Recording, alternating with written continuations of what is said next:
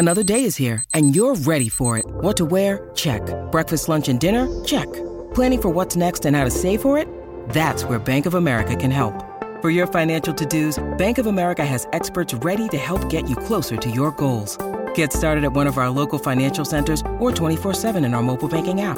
Find a location near you at bankofamerica.com/talktous. What would you like the power to do? Mobile banking requires downloading the app and is only available for select devices. Message and data rates may apply. Bank of America N.A., member FDIC. Right, welcome everybody to Hack It Out Golf with the fabulous Scott Fawcett. Welcome, Scott. Thank you. It should be fun. Yeah, looking forward to this. And Lou Stagner. Welcome, Lou. Yeah, thanks, Mark. Looking forward to it. So this is a new podcast. My name's Mark Crossfield, which the three of us are going to try and keep going, as many as we can. And today we're going to talk about how far the ball is going on tour and ideas of how far it could go. We'll be talking about ideas of if it's an advantage or not, which I think we all kind of know the answers of that a little bit. Should be a fun episode. Hack It Out Golf. Thanks for listening.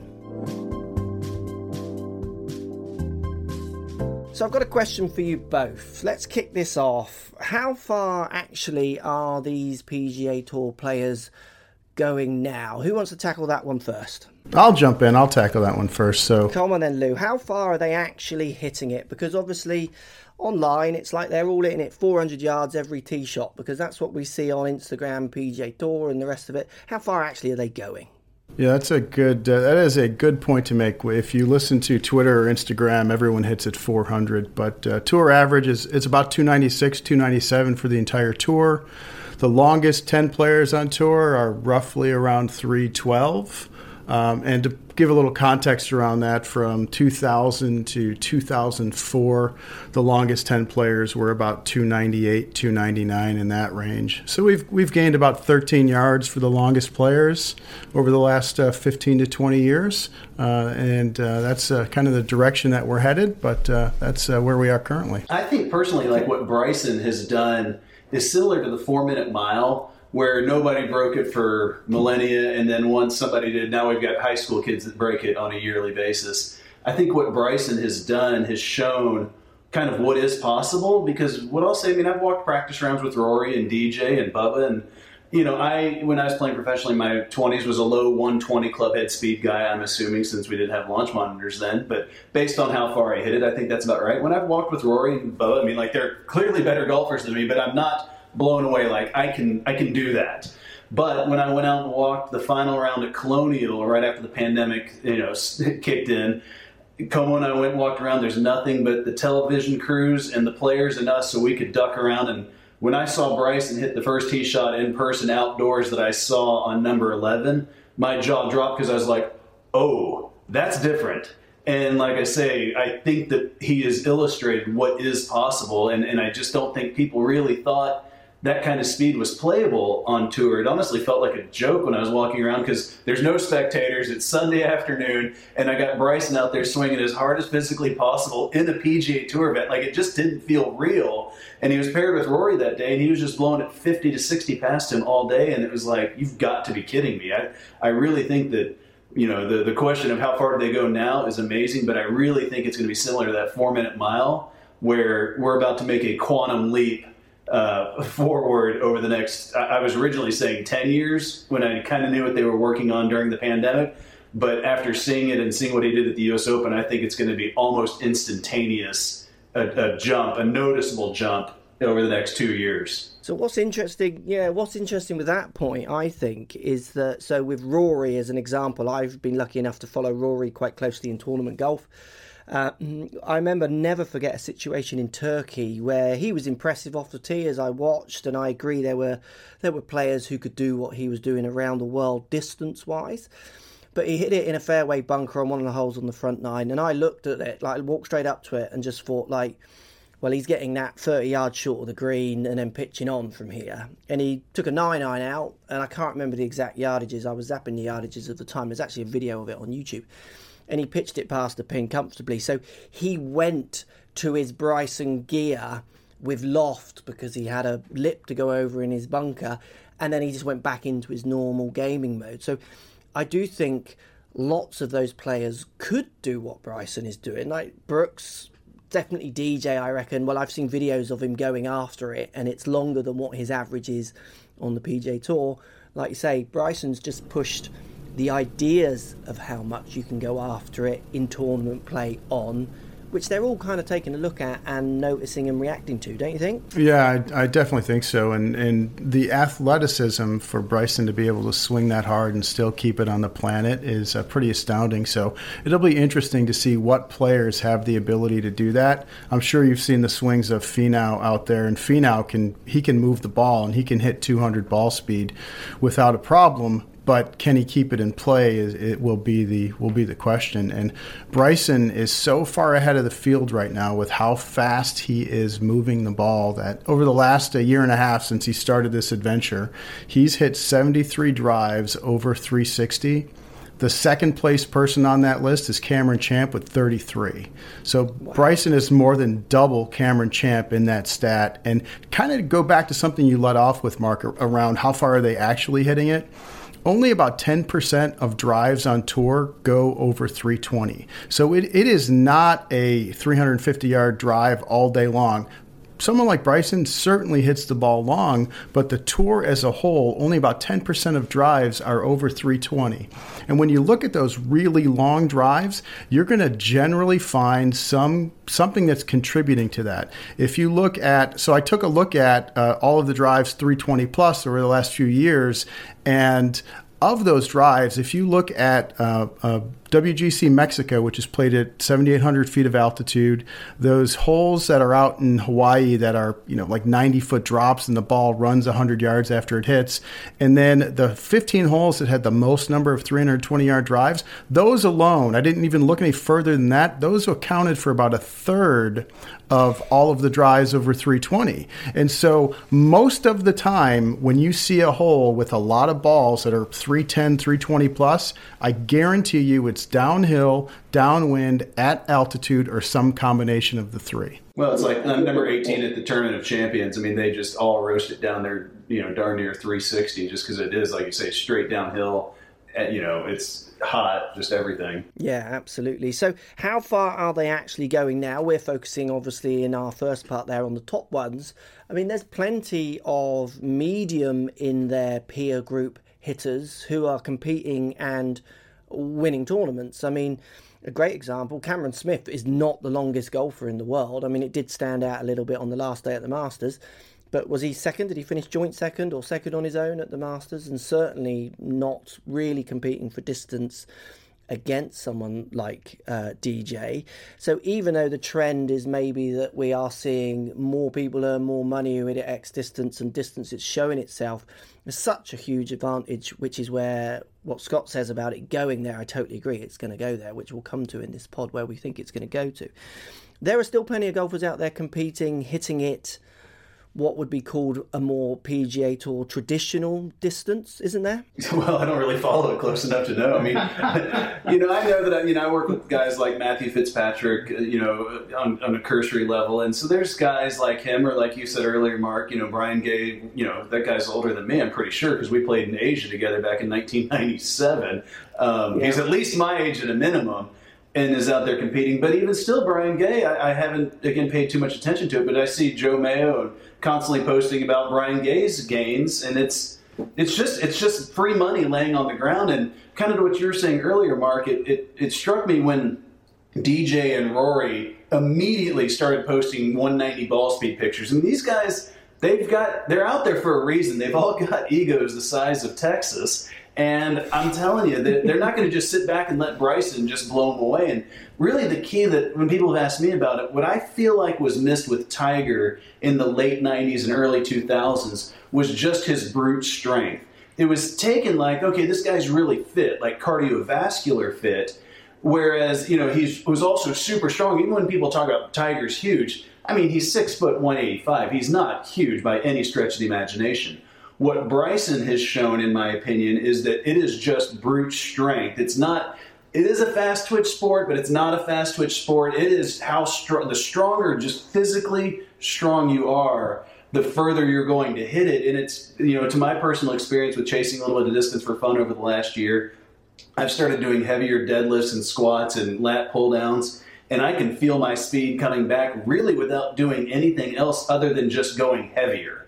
And I think that's what was missed with Tiger, just general fitness wise. But no, it's not that. It's just get really big and fat and strong. When you need mealtime inspiration, it's worth shopping Kroger, where you'll find over 30,000 mouth-watering choices that excite your inner foodie. And no matter what tasty choice you make, you'll enjoy our everyday low prices, plus extra ways to save, like digital coupons worth over $600 each week. You can also save up to $1 off per gallon at the pump with fuel points. More savings and more inspiring flavors make shopping Kroger worth it every time. Kroger, fresh for everyone. Fuel restrictions apply.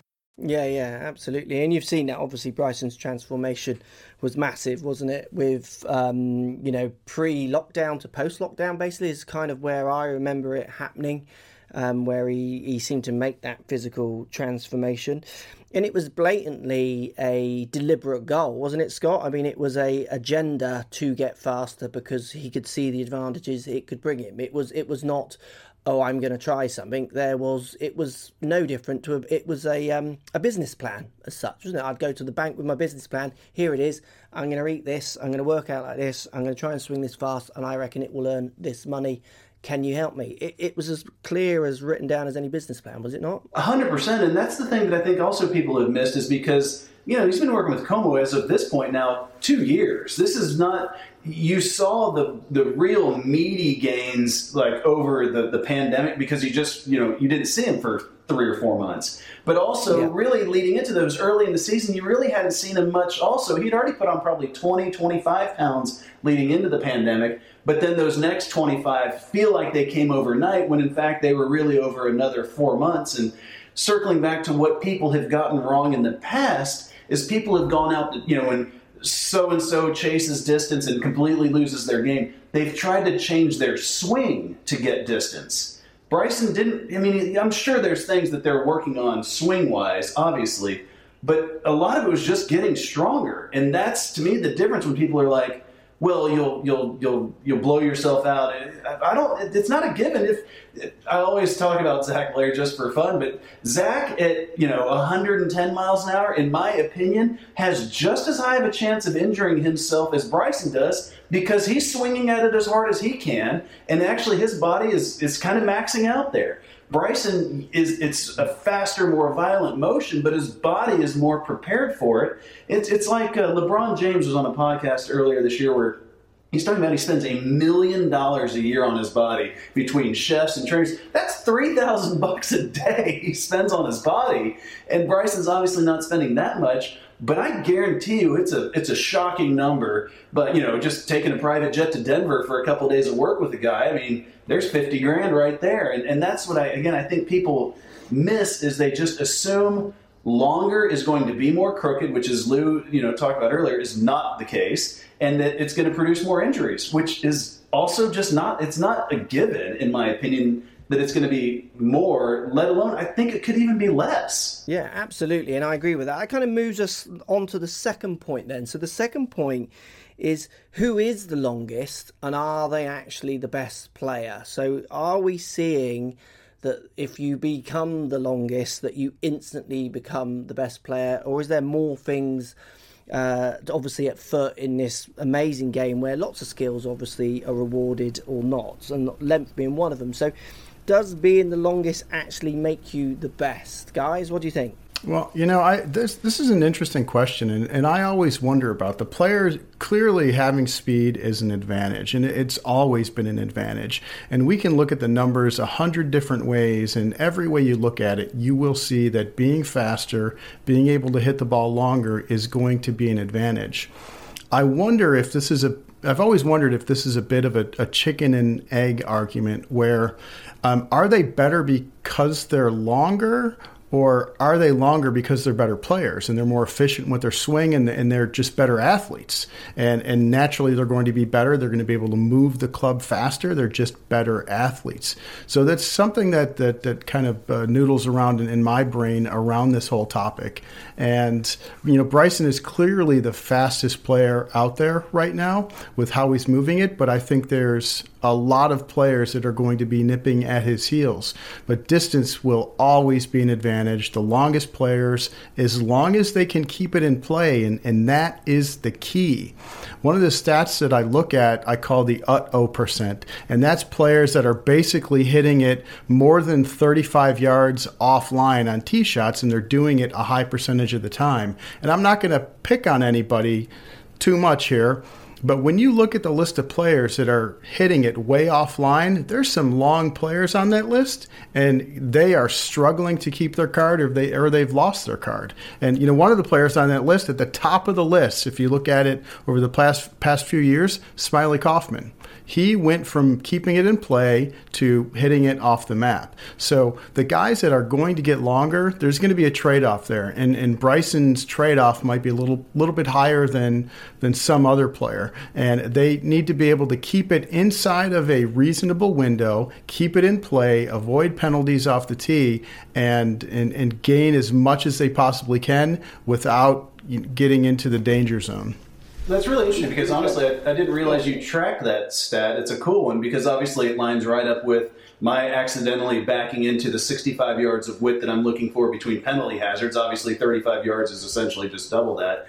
And when I went back through by hand for a PGA Tour article, I went through by hand and just plotted out the top 10's tee shots as well as the top 3 in accuracy guys' tee shots. And I look at how many people miss it. And obviously, I'm kind of ballparking what I think their actual target was on a dogleg left. I've got to shift it further left for Bryson or whatever. And Bryson, he hit 2 foul balls outside of that 65-yard window for 72 holes at the U.S. Open, and they were both on number 2, where he's trying to hit a fade, which obviously one thing I always talk about is only working the driver specifically one direction. And essentially at the U.S. Open, the dude he didn't hit a bad tee shot. Again, aside from the ones he tried to cut. And the rest of the tee shots, at that level, if you can keep it within 65 yards, it's pretty normally distributed, and it's a pretty flat bell curve. Like, yes, you hit more in the middle of your shot pattern than on the extreme edges, right or left, but it's not like it's a very tall bell curve, if you will.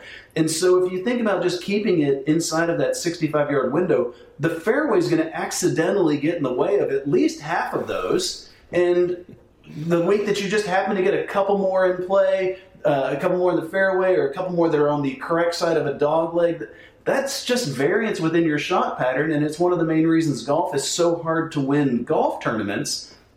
But you're just sitting around and waiting out variance. I mean, again, like Bryson's Masters could not have gone worse than it did on so many levels. He probably lost the only ball in the history of the Masters that wasn't obviously in a bush.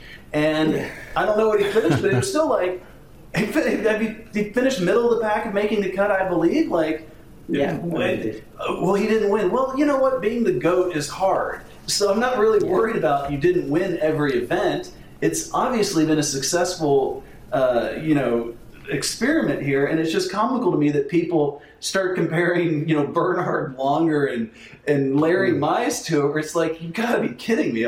Obviously, it was a great thing for me. I made a couple bets with people on the internet and provided 100,000 meals for the North Texas Food Bank because people are so gullible with trying to just think that Larry Mize has an actual chance against Bryson. I mean, it's comical, to be perfectly honest. Yeah, Hey, it's Kaylee Cuoco for Priceline. Ready to go to your happy place for a happy price? Well, why didn't you say so? Just download the Priceline app right now and save up to 60% on hotels. So whether it's Cousin Kevin's Kazoo Concert in Kansas City, go Kevin, or Becky's Bachelorette Bash in Bermuda, you never have to miss a trip ever again. So download the Priceline app today. Your savings are waiting. Go to your happy place for a happy price. Go to your happy price, Priceline. Example that I always give there is looking at a sample of one event is it's useless. And if I were to flip a quarter 10 times, and if I were to flip heads 8 out of those 10 times, moving forward, the chances of heads is not 80%. So when Bryson has an off week, moving forward, the chances of Bryson continuing to have an off week is not 100%. So if Bryson is going to play Bernhard week in and week out, I'm going to go with Bryson every single week, and Bryson's going to win 95% of the time or more. It's just how it's going to work out. So looking at a sample of one is just is a bad idea, and a lot of people have very recency bias when things like that happen. Well, I think a few interesting points there about are they the best. I mean, I think people hang on to the Langer and the Mize thing just because it's romantic and it's fun, and it adds really good variation to the game to watch what is, as we all really know if we want to think about it, an underdog. Langer would go in there treating himself as an underdog of finishing in the top 5. He isn't there. He knows he can do it, but he probably doesn't think he will. So it's fun to watch the underdog come through and challenge the person who's so blatantly got bigger weapons. I mean, I always think, there's no way Gary Player didn't peg up against Jack Nicklaus and just think, I can't muck around today. This guy is good and he hits it longer than me. So I have to be super good if it's going to be my week, my day. And we all know what Gary Player kind of comes across as. He's like the best competitor that's ever lived. I mean, he's so doggy competitor and he could do it, but not as much as someone like Jack did. And Jack had such an advantage with length over such other players and other players through history as well, like when Norman was doing his domination. And I know there's articles that he actually eased back a little bit on the power to gain accuracy, so he could have gone even more possibly. But one of the best drivers of the ball, I was watching a 1986 or 87 or 88 Masters. He hit it 290 down 15 at Augusta. Norman did 290. That's a wooden-headed club and a Balata golf ball. So modern money, that's as long as anybody out there now. It just seems to be forgotten a little bit and not as celebrated as it used to. So now we can identify what an advantage it is.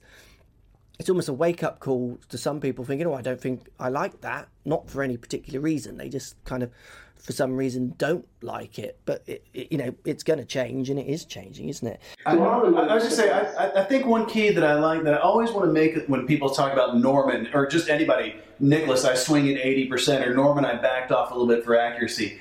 I'm calling total BS on that, because he might have felt like he was, but just to make up numbers, there's no chance he had 125 in the bank and backed it off to 118 and still maintained control. It's like a locomotive pulls, because pulling has more stability versus pushing. If you start trying to back it, it's why a guy like Jamie Sladowski is challenged, with trying to back off and actually play golf.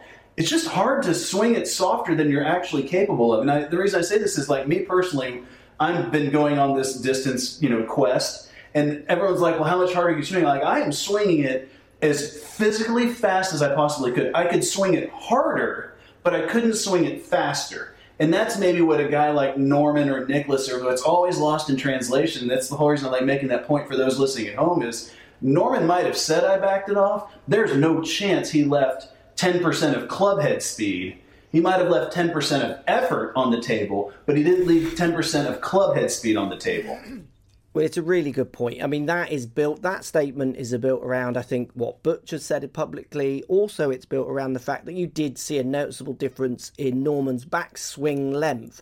And we're talking, days where launch monitors weren't used. So if someone's swinging back shorter, they're obviously hitting it softer. It's those kind of ideas. Well, John Ram, Finau don't kind of obviously play to those rules. So I think it's built more around, again, the idea that he backed off. And he might, like you say, he might even say that he backed off. But I've measured loads of golfers and I get them to swing at a speed, and then I ask them to swing at a top speed and it doesn't top out much more. And I say, was that faster? And they say, yeah, that's definitely faster. And you measure it and it's like, well, it wasn't actually. You just felt like you pulled harder or pushed harder, but you didn't get it out to the club head, then in turn the ball, and nothing changed. So I think that's a very good point. I mean, you watch Norman in this Masters, he ain't leaving anything back. He's right foot slipping, and that's ground reaction force pushing back at him, which is pushing that foot out of the way, because he is pushing so hard into the floor to move it. He isn't holding anything back. He's smashing it. And they had spikes then. Yeah, that would have been spikes as well. I want to comment on that, Mark, about you mentioned something along the lines of maybe we forget about how long they used to be. They clearly hit the ball farther today. Equipment is a big part of that. But one of the things that I think has changed in the game around distance, it's not just that the ball is going further. It's not just that the clubs are allowing the ball to go further. It's that players are trying to hit it farther more often.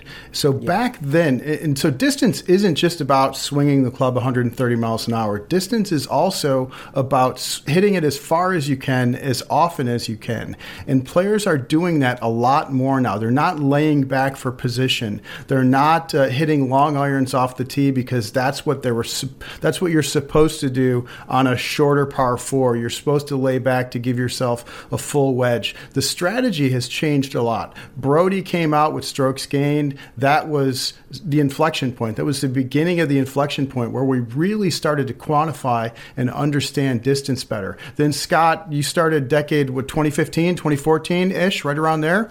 And a little bit before that with some of the things you were putting out there and the thoughts. And so Mark took strokes gained, or Scott took Mark's strokes gained, applied it, and players are now looking at that. And it's interesting, when you look at the numbers over the past 3 years, you really see the curve start to go up. And a lot of that is due to players hitting it longer, especially on shorter holes where typically they would lay back before. And one other point I wanted to make about gaining speed, I've gone through the speed gaining process as well.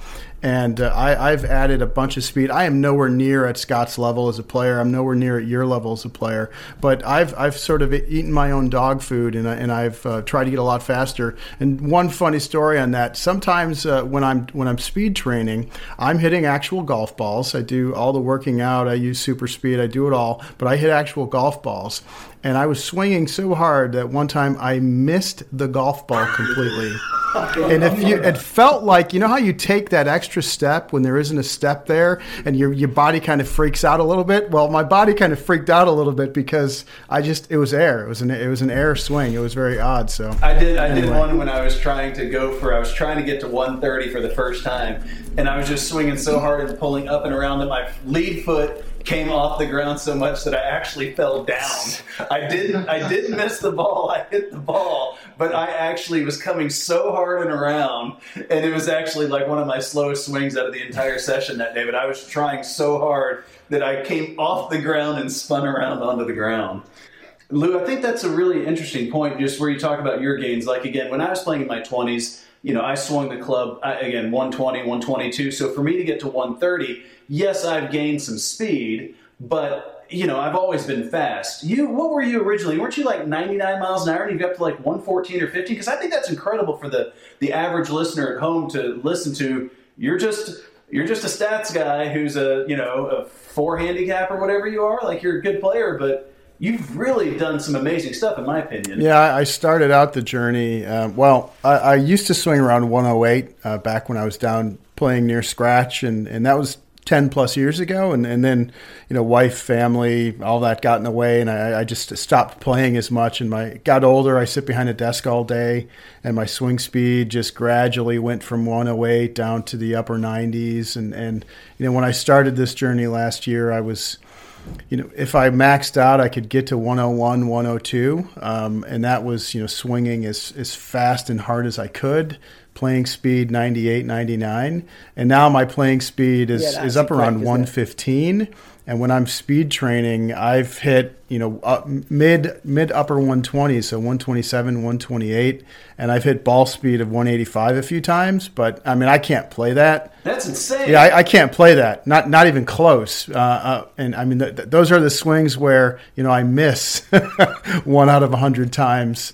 But I've. But my point is literally, you're a guy who's a desk jockey. Right. Who's not putting in 20 hours a week in the gym. Like, you're putting in effort. Obviously, hey, guess what, audience? Getting good at golf requires effort. I would assume you've put in some effort, but it's not like you're going crazy with protein shakes and flying to Denver for treatment. You've picked up 15 miles an hour in your playing speed. That's incredible, in my opinion, in a year. Yeah, and it's really changed the game for me. It's a completely different game, and Bryson isn't the only one doing it. You're not the only one. I'm not the only one. I know Mark is on the speed journey. Even the slower players on tour are really ramping up their speed. So they've actually gained more miles per hour in club head speed, the slowest players on tour, than the fastest players on tour have. And one of the other things that we don't often talk about that I think gets overlooked is I wish we had data prior to 2007 on club head speed and all of the other launch monitor stats. We don't. It starts in 2007, but you can see how they are dialing in their launch characteristics, and you can see that launch angle went from 10.5 to about 11.5 for whatever group of golfers you look at. So launch angle's coming up, spin is coming down, and I'm not a club engineer, club expert like some of the fitters out there, but I think a lot of the launch angle changes that you're seeing are because players are altering how they deliver the club to the ball, and they're adding more launch that way because they realize that's going to make the ball go further. And it's not just swinging faster, it's optimizing all of these launch conditions to get the most speed. Absolutely, and it leads us on to our last point. It's a good point there, Lou, because it's more the understanding is changing, and you see how I've seen how coaching has changed. So where do you think this will all go? At what point, what point does X club head speed not make it on tour? Where do we think this could end up? Because I just look at the long drivers, and I know Bryson is definitely looking at the long drivers of what they're doing, the speeds they can reach. And they're anyone who's thinking about golf at the moment is thinking, well, if you can reach the speeds that they reach and then play with it, as in compete, have all the skills of the PGA Tour players, is that where we're going to end up? Are we going to end up that it needs to be long driver kind of ideas to be getting out there and competing? What do we think? I think speed will continue to increase. The average on tour has gone from 112 to about 114 over the years we have data, 2007 to 2020. And with what Bryson has done over the last year or so, I think we're going to see a quicker climb than we have over the last few years. And then with everything that we've learned from analyzing the numbers and understanding how much how important distance is, I think that's only going to continue to propel this forward faster than it has been. And I wouldn't be surprised to see an average swing speed on tour of 120 in the next 5 to 6 years. Yeah. That's always going to be tougher. The more I think it's going to climb quick and we're going to see that faster, the more I realize that players that are younger now, they've established themselves on tour. As they get older, their swing speed will decrease. I did a study on swing speed and how that decreases as you age, and there's no stopping the clock. You will get slower as you get older. I think some players are fighting that off a little bit more now, but some of these players that are going to be exempt for the rest of their career and playing as often as they want, they've learned how to score, they've learned how to get the ball in the hole. They're going to hang out, and in 10 years they might be on the tour and they might be swinging 115, and they're going to, I guess what I'm trying to say is they're going to drag that average down a little bit as they stick around. Yeah, absolutely. Scott, what do you think? Personally, I think that one of the comments that I started to make earlier when Lou was talking about, just drivers and 3-woods and dropping back to long iron off the tee, 3-wood is just almost never the play. It really isn't. Because unless you're removing a hazard that crosses the fairway, you just don't hit it that much straighter than your driver. So it's really never the play. And what I personally think is going to start happening is you're going to see a lot of 2-driver setups. You're going to see a 46.5, 47-inch driver that they draw or fade, and then a 45-inch driver that they hit the other shape. Because that's one thing that's been really interesting to me is I actually, when I've been experimenting with a 47-inch driver, I'm drawing it without even really trying to. I don't know if that's just it's coming a little bit more from behind me or whatever thing I can mess up in instruction parlance. But I really believe that the 3-wood is going to go away. And the club that I really think would be interesting, because you do hit a flat-faced iron further than a curved-faced hybrid or a curved-faced 3-wooder driver. I think that some sort of I'm literally making up a number out of thin air here, but like a 42-inch driving iron. So you're going to go like 47-inch driver, 45-inch driver, 42-inch driving iron, and then 4-iron on down. I think that that's going to be a potential setup. I really also believe that there is an upper limit on how far you can hit it and still play tour caliber golf. I don't think any amateurs are going to need to be worrying about, oh my God, I'm hitting it too far. But I do think that just because if you look in degrees offline, the longer players are typically actually straighter. And that's a bit of a survivorship bias because they've made it to the tour as longer players. It's kind of hard to spray it all over the lot and keep your card. But there is only so straight in degrees offline you can hit it. And as you start taking that out to 360, 380, 400, let's be silly, you got to hit it really straight to not be in the trees a lot.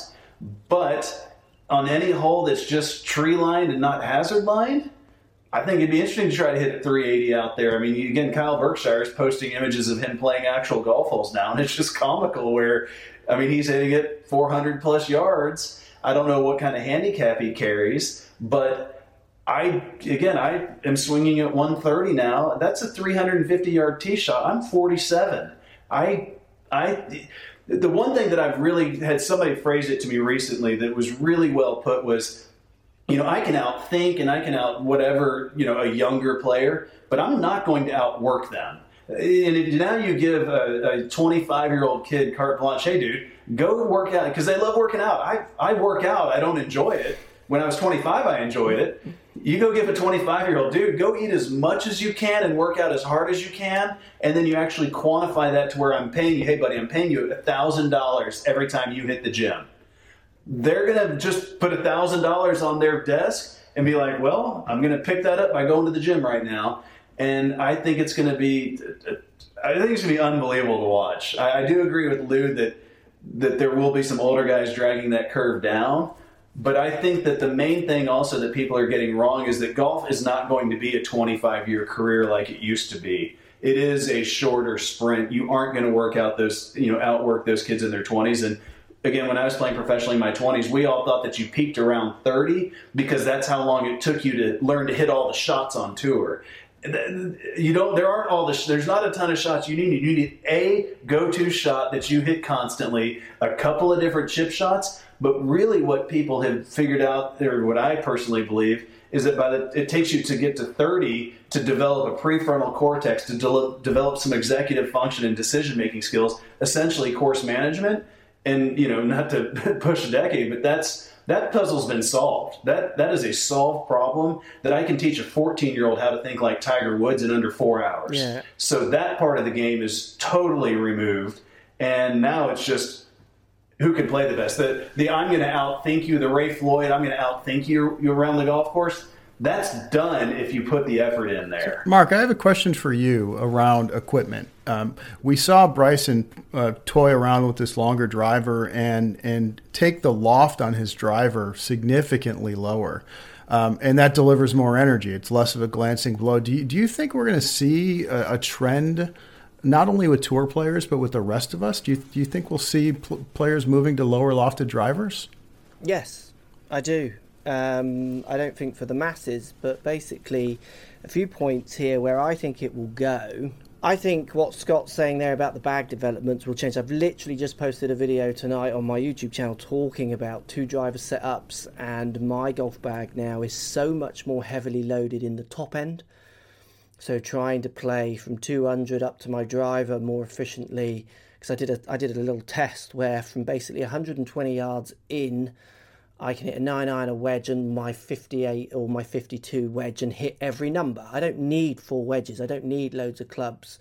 That's like one of those kind of myths that we've been taught through manufacturers, generally ones that sell wedges will tell you need lots of wedges.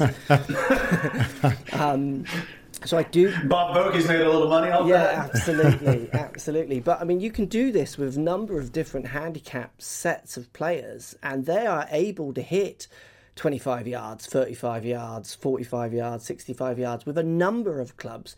They can't hit a green at 200 and 210 and 220 and 190 or whatever their equivalent is at that point, because they generally have one hybrid that they don't know what the loft of it is. You know, so you take 2 of those wedges out and give them some more weapons at the top end of their club, which the statistics show us that, you know, one of the standout differences between a good player and a high handicapper is around a 200-yard approach play number in. That's where amateurs really do struggle to have any kind of level performance. So I do think that the way bags are set up will change. And the other reason I think they will change is because it basically gives all the manufacturers another narrative. And to be fair, at the moment, the manufacturers are desperate for narratives because they're running out. Everything's controlled. Anything that allows a different narrative, a different trainer conversation. Just think, I mean, drivers are the most profitable. That's why your big players, your Callaways and TaylorMades want to sell the most drivers. That's why Titleist release a new driver and it's got aero grade faces and what have you, because they want a piece of that pie. If you can start selling 2 drivers into people's bags, wowzers, there are people in meetings right now looking at spreadsheets going, if we can convert our audience, our customers, into having 2 drivers, that's far better than them having 3 wedges. Let's do that.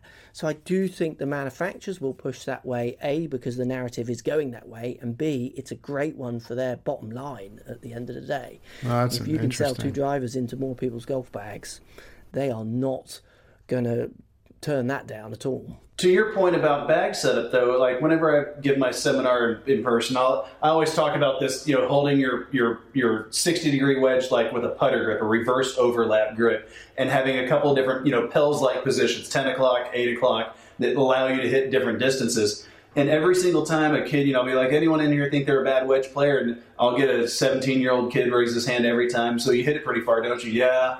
I'm like, well, how far do you hit your 60? 100. How far do you hit your 56? 120. Okay, how far do you hit your 4-iron? 220. And then I'll come back to a wedge and then I go back to the 5-iron. And the 4 and 5-iron are almost always 5 yards apart or 10 yards apart from what they just give me just off the cuff. And so just like you're saying, getting a smoother bag, they'll have a 30-yard gap in their wedges and a 10-yard gap in their 4, 5, or 6-iron. One of those 2 will have too small of a gap. And again, this is where playing elite level great golf is hard, but getting that bag bent, getting it set up correctly to where you're not having to hit so many half shots. I had a really good junior golfer send me a text yesterday saying, how do you suggest I take, you know, distance off of a club? And I'm like, well, I would hit the longer club to a front pin, I would hit the longer club to a middle pin, and I would hit the shorter club to the back pin, and I would just hit them. And don't worry about trying to take it off, because if you're trying to do that with a 4-iron, good luck. And with a 9-iron and less, you've got a chance of taking a little bit of speed off and it not becoming a big problem. But Lou, that gets back to like your 7-iron test. Anytime you're hitting anything other than your stock shot, and I'm just making this up, you might be able to get it better distance-wise, but your direction more than offsets it. You just need to hit so many more stock shots than you can possibly imagine in order to play, you know, your best golf. Yeah, I'm looking forward to when they have 2 drivers in the bag and I can have one driver that I hit 50 yards right and the other one that I can hit 70 yards left. It's going to be good times. Yeah, absolutely. So basically for me, the standout points, as we kind of all know, being the longest doesn't mean you're the best, but it certainly gives you maybe one of the best opportunities of being the best is a standout point for me. Would you agree, guys? Yeah, absolutely. 100%. Yes, sir. So you can definitely still compete at any distance, and we will still see those Langers coming through and the Mises doing what they're doing, but if you want to give yourself that best chance, definitely being longer, and everyone needs to go and buy loads more drivers. So really, I think we're going to have a sponsor for this podcast by next week at this point. The blank podcast brought to you by Callaway Golf. Before you know it, just text me saying, "Can we chat?" Yes, we can. See you next week.